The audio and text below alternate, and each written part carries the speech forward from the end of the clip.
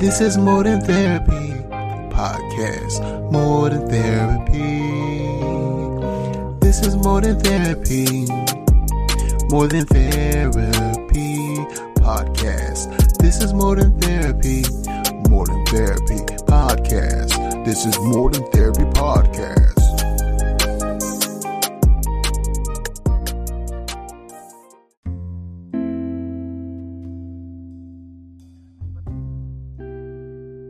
And welcome to another episode of More Than Therapy. Today I have with me my dear friend LPC Chris out of Nashville, Tennessee. Though I did get a letter from her the other day that had a different address on it, but that's okay. Oh my gosh! Thanks for letting me know. Yes. Today we're going to talk about therapists in relationships. Therapists are people too. Therapists have relationships. Therapists are married. They have girlfriends. They have boyfriends. They might be heterosexual or homosexual or polysexual. They might have the LGBTQIA. We come in all shapes and sizes in order to help people. Should not be judged because of it, because a lot of times we don't put our own stuff into the sessions. You know what I'm saying? We're supposed to come from a non-judgmental stance, a genuine stance, you know what I'm saying, in order to assist you and help you, to get the help you need, just regardless of our backgrounds. And some of us, a lot of us, have a lot of backgrounds. Some of us come from very tumultuous backgrounds to get to where we are today. Our stories make us who we are today. Chris and I, we share a past of, we lost siblings, you know what I'm saying? I'm sure we've all had relationships that, taught us valuable lessons, but had very bad endings, you know what I'm saying? So today we're going to talk about therapists who date, or what is it? Therapists are dating. Who are dating? Yeah. Therapists. Yeah. Therapists after dark. There you go. And just because it's after dark, don't mean we're going to get too raunchy, but we might go to some places that aren't so PG. I think therapists, like I said, we're just regular people. Our job should be 9 to 5, but you and I both know that they're not even close to 9 to 5, that we still carry the weight of our sessions well into the evening and into our dream state sometimes. Dating. How has dating been for you since you become a therapist? Let's see. First of all, let me just say that I am a single woman. I don't have any children, and I think there's a reason for everything. There's a reason why I don't have any children yet. Although I would love to have some children, love to be married, all of that. So, so dating for a therapist, I think, and I'm probably not alone in this, but then I felt like I was alone in this, was that it has been difficult. It has been difficult because we are all kind of have this innate therapy brain, and we don't know what it was when we were kids or little or anything like that. Some of us, and then later on in life, you're like, oh, I want to be a therapist, or I want to be a social worker or something of that nature. So it kind of has been with us for a very long time. I know when I was in high school, I was a grieving young person. I was 14 years old when what you mentioned, when I lost my brother. But people still came to me for advice and all this stuff. And I even had a neighbor who told me to mentor his son. And I was only 2 years older than his son, but I took on that role of mentoring his son so he can make better grades, stay in school, and all of that stuff. Now he's a grown man with a family and wife and children and stuff like that. But, and I think as I got older, whenever you start dating, it's not that you start to think about how is this going to benefit me and my situation. You kind of go into situations like, oh, he's cute. He's got a lot, maybe I can help him through some stuff, which is never good. It's never good. Or you're trying to figure out, okay, what makes him tick? What makes him the person he is? Or, he has a lot of babies, or he has a lot of different relationships that he's been in. Like, I'm different, So going about being single as in a therapeutic mindset has not been the greatest. And I've just now, within the past, I would say 2 years or so, just now really was like, hold on, that's not your problem. You don't have to therapize anybody in a relationship. This is not a session. This is not a project.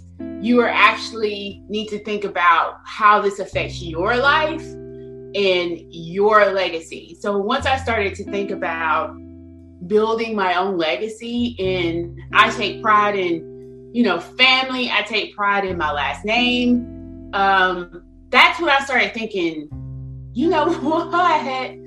I wish I had thought about that sooner.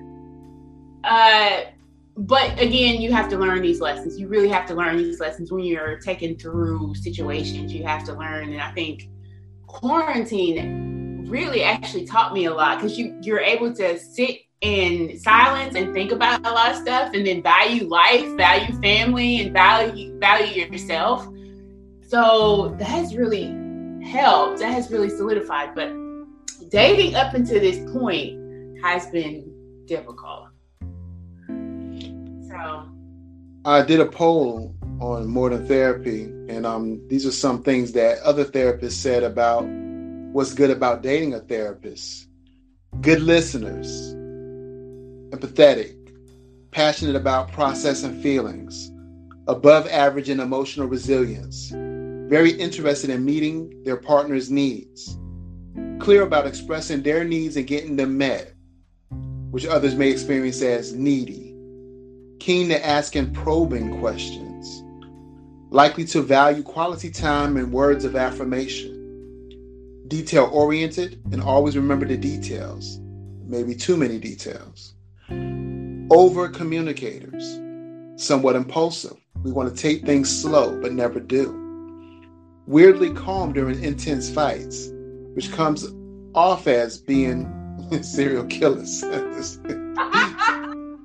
Not fans of allowing issues remain unresolved. Happy or connecting in person instead of texting. Talkative during sex. Talkative even more about sex right after the sex. Reticent to take off their therapist hats. Affectionate, usually. Reluctant to let things go. And able to thrive in awkward situations. And oftentimes the ones that are making it awkward. And the list goes on, but that's just some of the key things that came up during the poll. Those are really good. You have to share that with me. You should join the More Than Therapy podcast. Of course. I am here now. Those are really good. So with that being said, there's a lot of great attributes, in my opinion, to date a therapist. Unfortunately, a therapist in a relationship has such a different way of viewing the world, a different way of dealing with people, that their basic skills that they use in therapy often comes out in their interactions in real life. And what is the most prominent thing that comes up when you're dating a non-therapist? Stop analyzing me. Yeah. Analyzing me. And unfortunately, because we're so trained, we actually are. But if we weren't a therapist, we would be analyzing anyway, just not to the great extent that we do subconsciously as clinicians, to be honest. As a clinician, as a therapist, I find myself attracted to broken people. People that might have something going on in their life that I have a longing to help them, to assist them, to alleviate that stressor or that problem in their life. But in hindsight and reflection, I know that's just because I have issues that I have unresolved internally, that I'm trying to fix myself through them and failing in the process of doing both. And for those that I've dated, for those that I was married to, I apologize for that. Because I am broken, but I'm working on me. And I'm seeking and I'm in therapy. And though the therapist I'm working with now is not to the greatest benefit to me, that I will have to seek out another therapist after at least we finish this module that we're working on, because he's teaching me a whole new skill base that I'm going to be using in therapy. So I'll finish the module because I'm going to use those same skills in therapy later on. But ultimately, it's not helping me resolve my unresolved issues of years and years of, for lack of better terminology, strife, pain, you know what I'm saying? From my entrance into the American society, from Haiti, to my mom's mental health issues, to my dad's issues, to not being felt loved or belonging in a society that hates us. And even that, with being what they consider a second-class citizen, hates us even more. You know what I'm saying? That our own turn their backs on us because of our differences in culture. You know? It's a lot building on all of that. Our family systems, like you said earlier, losses, grief and loss. And just, I don't believe I was socialized as a kid to be in relationships. I don't. That wasn't a conversation that I had with my parents about relationships and building in marriage. You know, like one day you'll get married and have your own kids, but then it's like, how do you go from a kid to married with kids? Like, how do you go through those steps? We didn't talk about that. We talked about education. We talked about independence, all of those type things. And then you get to a certain age and then your parents are like having these expectations of, when I get my son-in-law, when I have some grandkids, I want some grandkids.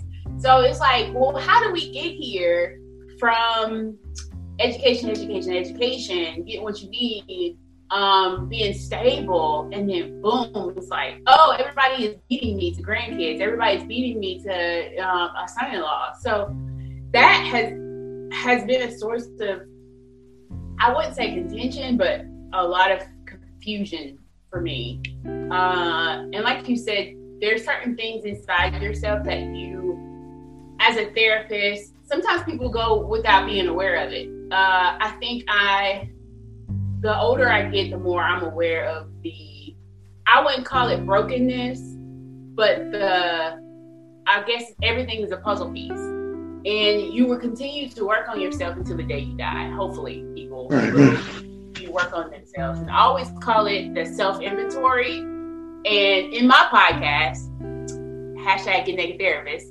I talked about the self-inventory and what my self-inventory looks like. And I created a vision of my inventory looking like a library. And in that library, I wanted to be old and charming and antique. And when you walk on the inside of this library, I want people to feel comfortable when they walk inside. Like they can go in and get coffee or tea. They can go in and get a snack. They can have like areas to sit down and let it be peaceful and quiet. And then to vision how I organize the books that I have. Are they going to be new books or old books or middle books? Will I even be organized in my library? Because a lot of times there's parts of the library that will not be organized yet because I'm not the greatest at organization. But there will be some places that's organized. So I had to really think about my self-inventory and what it is that I'm presenting to myself and I'm presenting to others. So mine was, and again, I just found this out maybe within the past two years, but really again during quarantine, because my other podcast, which is Surviving Sibling Loss, The Forgotten Mourners, and my brother Paul's Surviving Sibling Loss, Forgotten Mourners podcast. So he probably agrees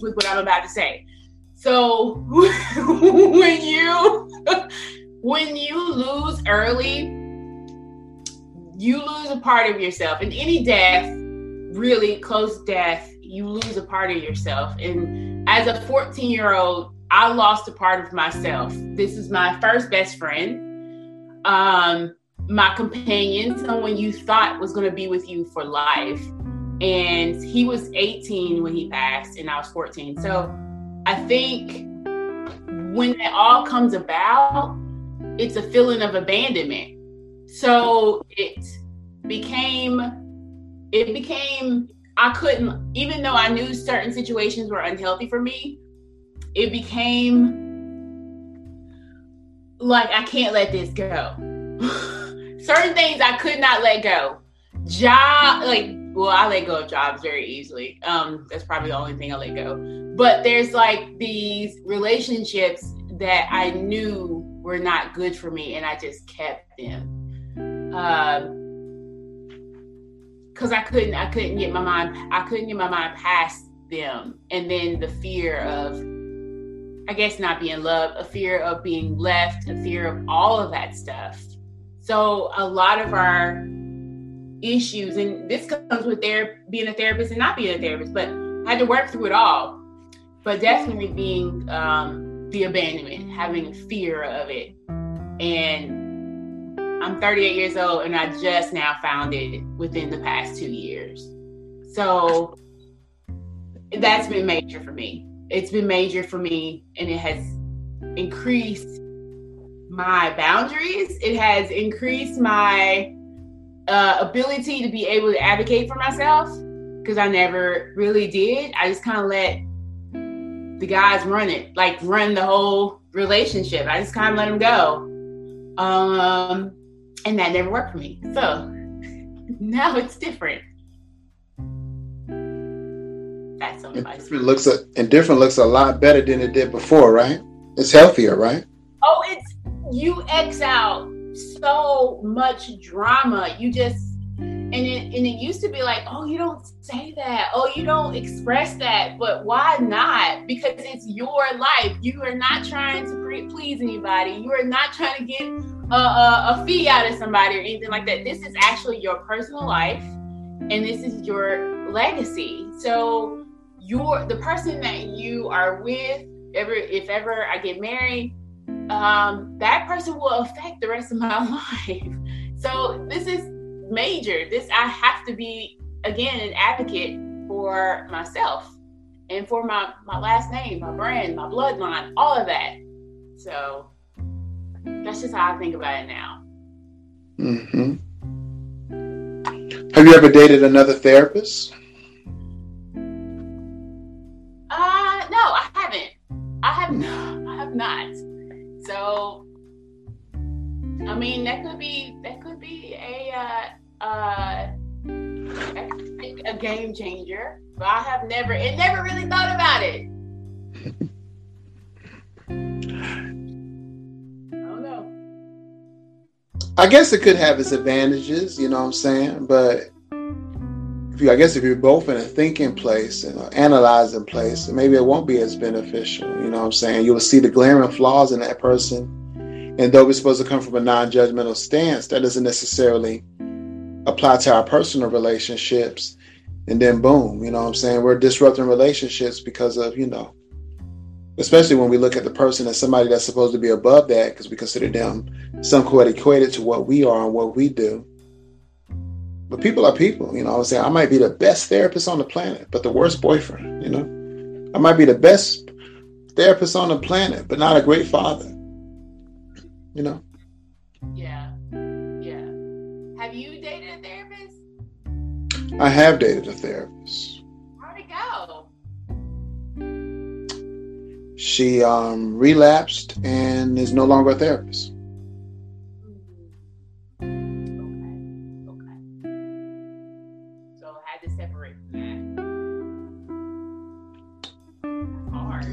It's complicated. That's really hard. I mean, yeah, we are people at the end of the day. And that's I've had arguments with someone who was not a therapist, and the first thing they want to say or bring up is, I would have thought your communication was better because you're a therapist. You're a podcaster. And I was oh, okay. So, and they were like, well, if communication doesn't, basically this person does not communicate the best. And whatever I say, it's like, bloop, but it's always been, that person was always thinking it was my fault for not communicating well. No, it's your fault for not listening. But, or we should not be ever talking to each other. So that's hard. That is hard. And that's the only thing I really don't like for people. If they're immature in dating a therapist, even if they are a therapist and they're immature, that's some of the things that'll come up in an argument. Like, oh, you're a therapist. Oh, you're a social worker. You work with a whole bunch of different people. How come you can't express to me? How come you can't, you don't communicate that well? So they will kind of bring that up and try to make you feel a certain type of way or manipulate. And that's what people fail to realize. We're people outside of our 9 to 5. We're awkward and quirky. If we're awkward and quirky, we may be the most fabulous type of therapist. We doing the damn thing. We throwing them skills, them strategies at you. But once we clock out, we're ourselves. We're nerds we might be nerds that read comic books and watch Marvel movies or watch Disney movies. We might be gym rats that's always in the gym or something like that. We may be the person at a social event that's way in the corner by themselves, just talking to one person or no person, like a wallflower. But then, when they're working with you as a client one-on-one, they may be boom, boom, boom, boom, boom, so self-assured, seem like they have it all going on. But you also got to remember, these people are people. They have their own set of issues that they shouldn't take into the therapy room. And therefore, you don't see that as a client. Or you may not see that as a working professional as you look at, you're in your board meeting or your treatment team meetings and you're looking at, oh, look at LPC Chris, she doing the damn thing, da-da-da. She got a podcast and all this stuff, thinking, you got all the checks crossed off on your list of things to do. Your bucket list ain't nothing because you done did it all. You're saying you're trying to find new things to add to your bucket list. Unbeknownst to them that you over here suffering or not doing as well as, you would, that 9 to 5 persona is. Our work persona is not our home persona, our social persona, our romantic persona. Attributes of it may show up in the workplace, but that shouldn't be a representative of the workplace because that's our job. So true. I think, we are, for the most part, the people that know me at work would know kind of like I'm almost the same, but they think that I'm very extroverted. A lot of people think that I'm very extroverted, but I think I ebb and flow between extrovert and introvert because there's times where I just want to be quiet and I don't want to deal with a lot of stuff. There's times where I just need my peace.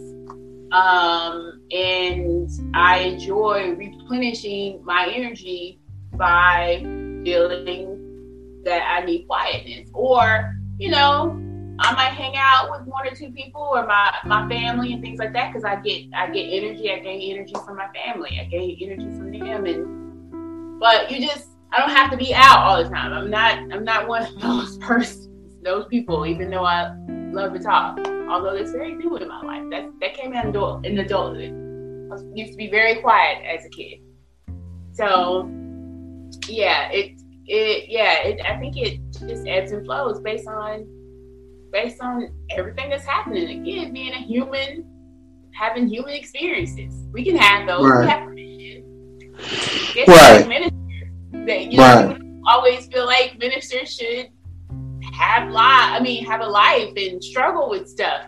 We struggle with stuff too, and it's okay.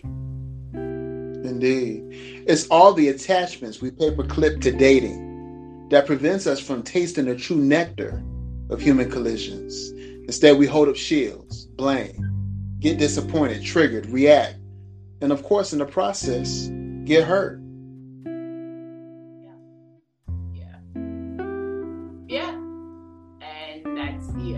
part of experience is that being hurt can definitely, some people are they get hurt, they move on, and they still present as if they've never been hurt. And then there's other people that have been hurt and they move on, but then they're really never the same. And I am not really I wouldn't say I'm not like that.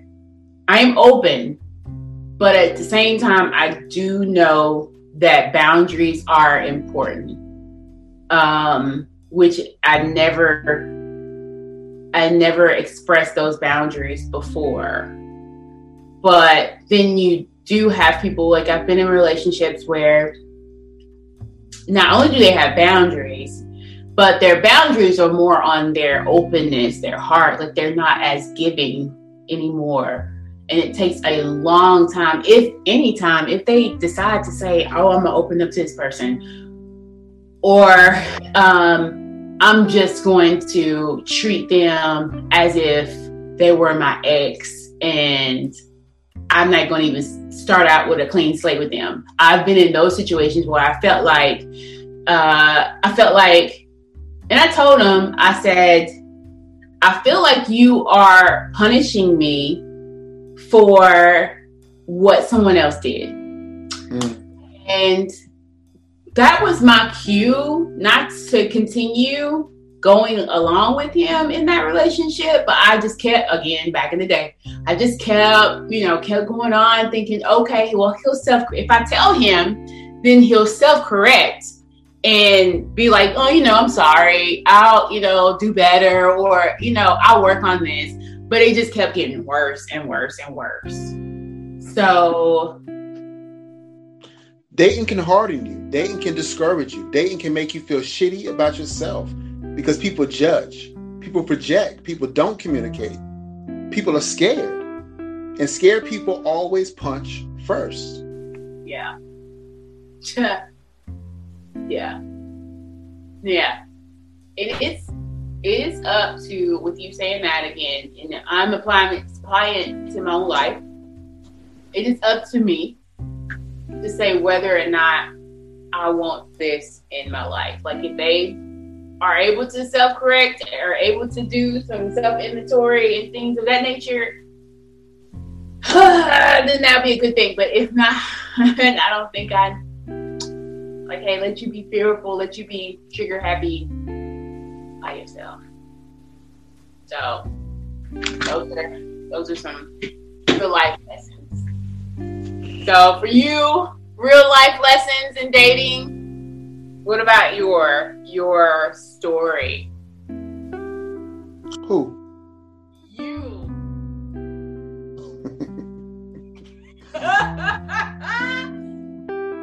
That laugh. You're like, where do I start? My story is a series of books. It's an encyclopedia set. So I'll just say many lessons have been learned, and I hope through these lessons that I take it all in and I grow as a person, because dating, being in a relationship should be like growth soil and not should be deemed as a battlefield. You know what I'm saying? We shouldn't take the baggage of previous relationships and apply to the current relationship. See, unfortunately, I adhere way too closely to the love languages. And my love language, my primary, just happens to be gift. And I like to have things reciprocated. And unfortunately, if they're not reciprocated, it just causes me to have some animosity. I don't like to always have to give, and then never receive. And that's not just in physical, that's not just in tangible things, but just in the essence of service. You know what I'm saying? You might have needed something, and I gave it to you. But then when I need something or I need support, I'm not getting it. I mean, I could see support as something as small as, I don't know, sharing a podcast post. That would be seen to me as, oh, that person supports me. Sharing one of the memes I put out, one of the quotes I put out, you know what I'm saying? Something as small as liking a post, you know what I'm saying? That would give me something. To me, that's a gift, you know what I'm saying?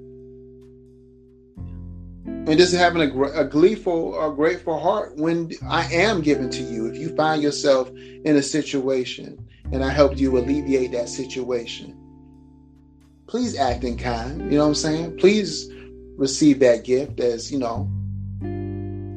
something that benefited you, not as an expectation. The only people I owe anything to in this world is, in a way, my clients, of course, but the children that I brought into this earth, I don't owe anything to no one else.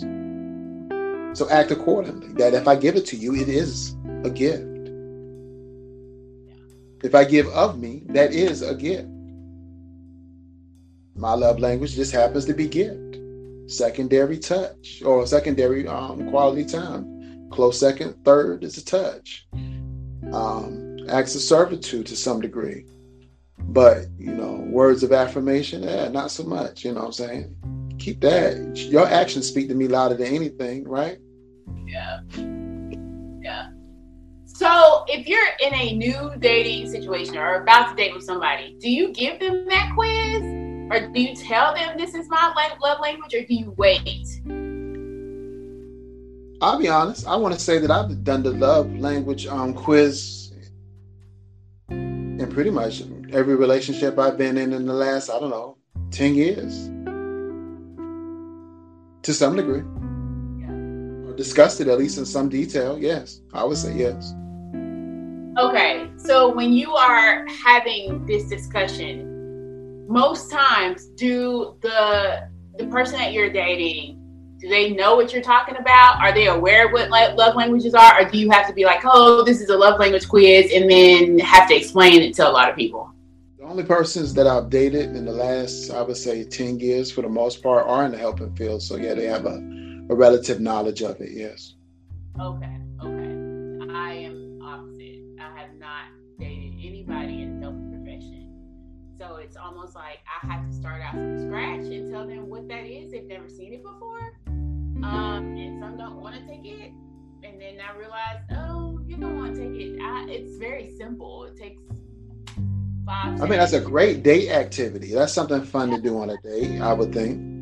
Yeah. As you're getting to know somebody, as you learn to somebody. You could just go to the website, or you can have a little colorful printout of it. It only takes, 5 minutes max, maybe? It's not that long. Right. It's very telling. So I am that person that possibly immediately I'll say, oh, what's your love language? We take this quiz. Mine is acts of service. And I forgot what my second one is, but I do know acts of service is my top.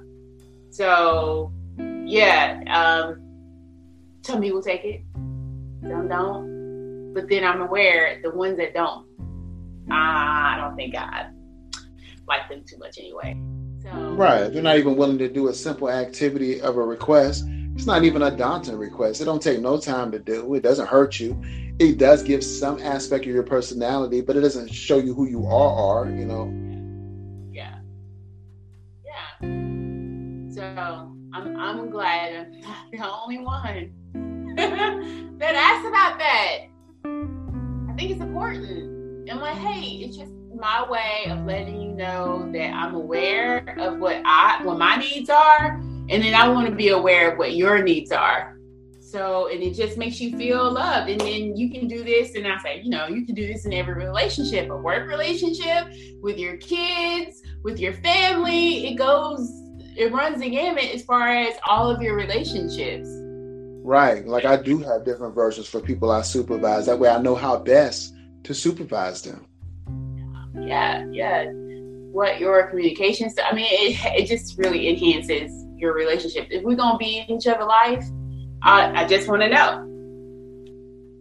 Because I, again, was not in my family system. Whatever communication styles or whatever somebody else liked, that was not in my family system. We didn't talk about that. Now, when it comes to parent-child, everything is trial and error, of course. Relationships are trial and error. But at the same time, it wasn't like, hey, what do you like? What do you want to see me do for you? What can you do? What can I do to support you? It wasn't like that. So I have to relearn and unlearn a lot of different stuff. And I do believe that's the reason why I don't have any children, and I'm not married because I believe, and I'm a spiritual person, so I believe that God give me time to be able to have the family that I want, and that I've prayed for. And I wanted to be healthy because mine was not healthy whatsoever. I have great parents. I've learned to be able to be old enough to appreciate them for their strengths and their love. But my parents didn't have a good relationship, and that's just being real. So I don't want to repeat that ever for my own family. So I know you're over there researching. I know it. Just know it. Or thinking of something. No, I'm just thinking.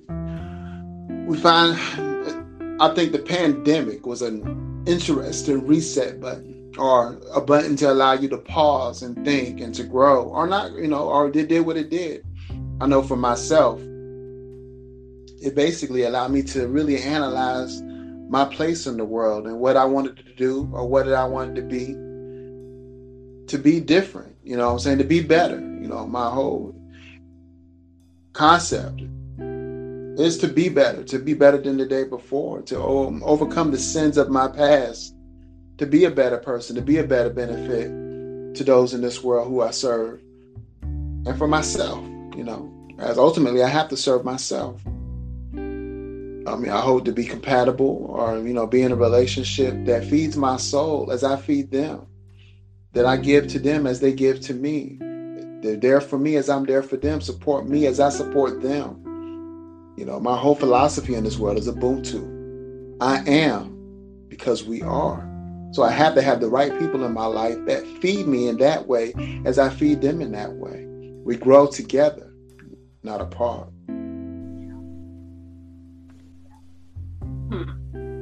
You said some things that resonated with me. The battlefield, the fertile ground, and just learning and growing. And you're right about that. So I'll give you snaps for that, all of that.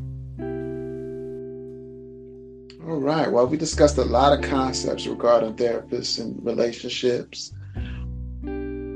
Before we go into your final words, tell us about your podcast. Share a blurb about your podcast so people can get to know you, listen to your podcast, subscribe to your podcast, because one of them, I'm subscribed to both of them. One of them I don't listen to as much because I don't like to go to them dark places. Right. The other one I find very interesting and very eclectic. To Get Naked, that's my joint right there. The sibling, I still have a lot of issues I deal with, grief regarding my situation, regarding my brother. So I don't go to that one too much because, boy, what I'm saying. I still got some unresolved grief issues going on. But anyways, in your own words, tell the listening audience about your podcast. So again, I have two podcasts. #Get Naked Therapist is geared for mental health professionals, advocates, peers, fans alike. And we're about to turn 2 years old in July, so I'm so excited about that. And I would say I created and birthed this because I had been in the field at that point for about 16 years, starting out in case management, all that stuff, and then got licensed in 2020 with LPC, MHSP in Nashville, Tennessee. One, I need a creative outlet because in order for me to thrive in life, I have to be creative. I just have to, or I feel choked.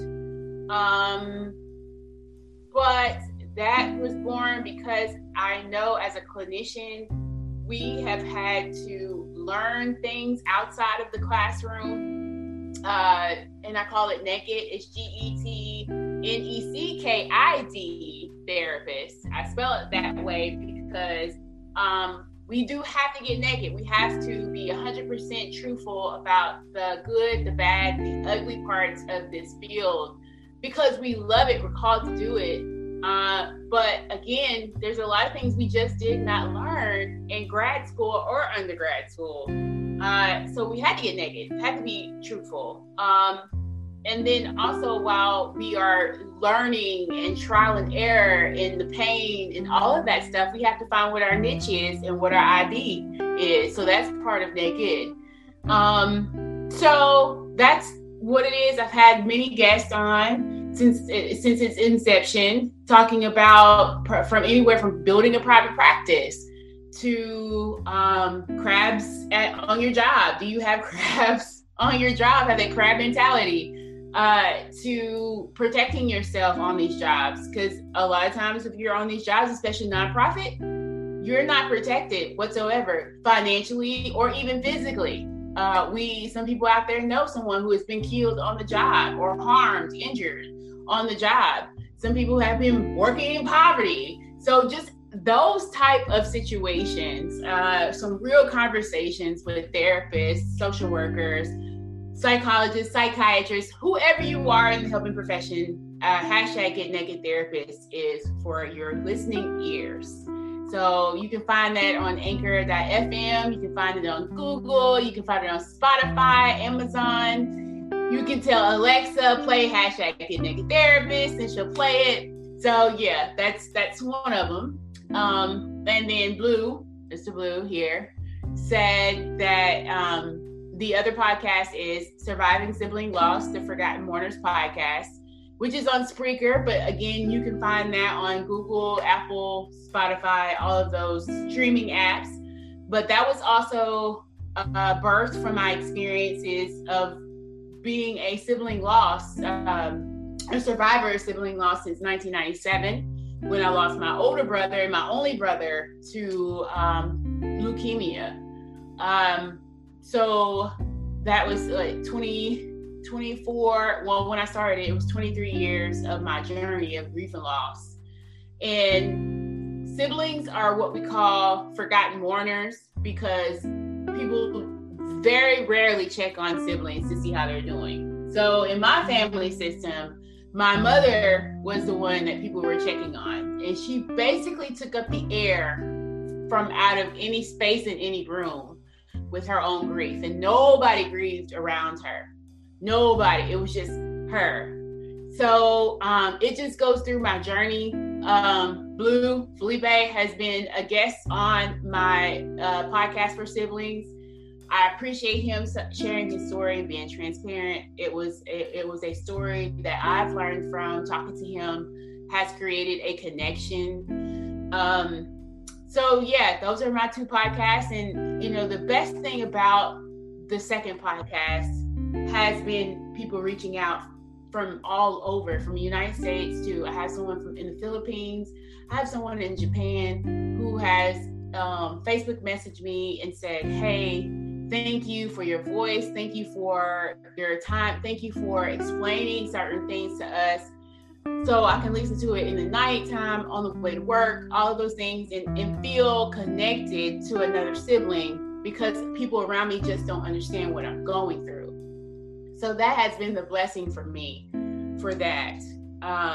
So yeah, those are what I do. And when I'm not on my day job, working with youth victims of crime.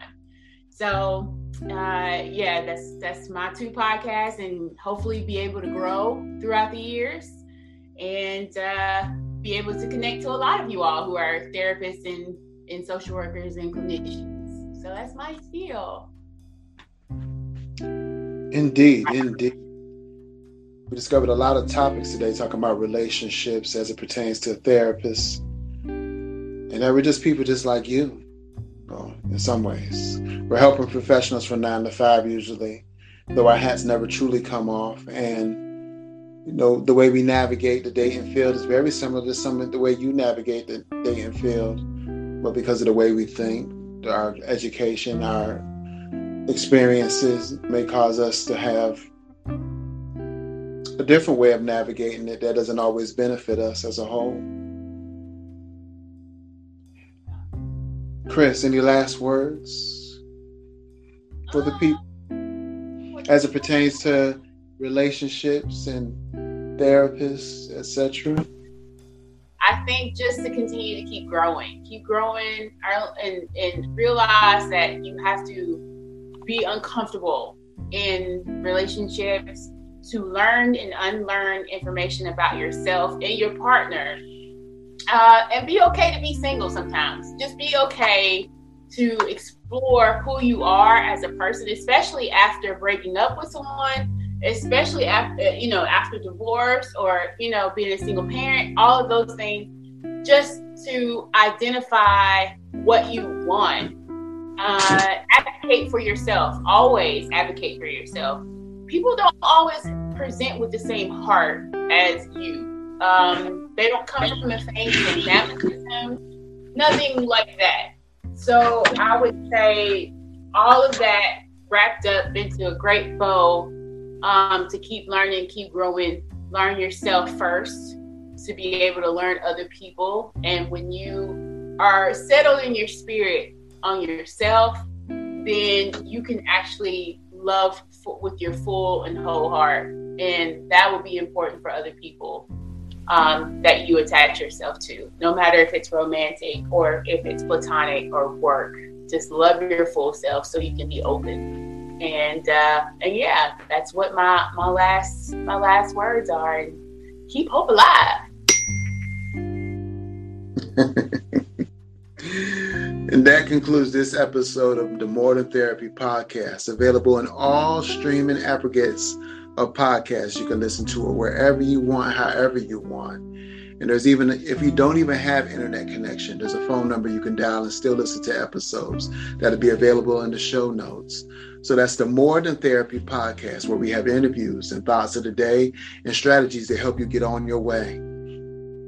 Also, don't forget to listen to and subscribe to LPC Chris's podcast. Let's plug them one more time, baby. # Get Naked Therapist and Surviving Sibling Loss, the Forgotten Mourners podcast. Indeed. And that concludes this episode. Be well and be great.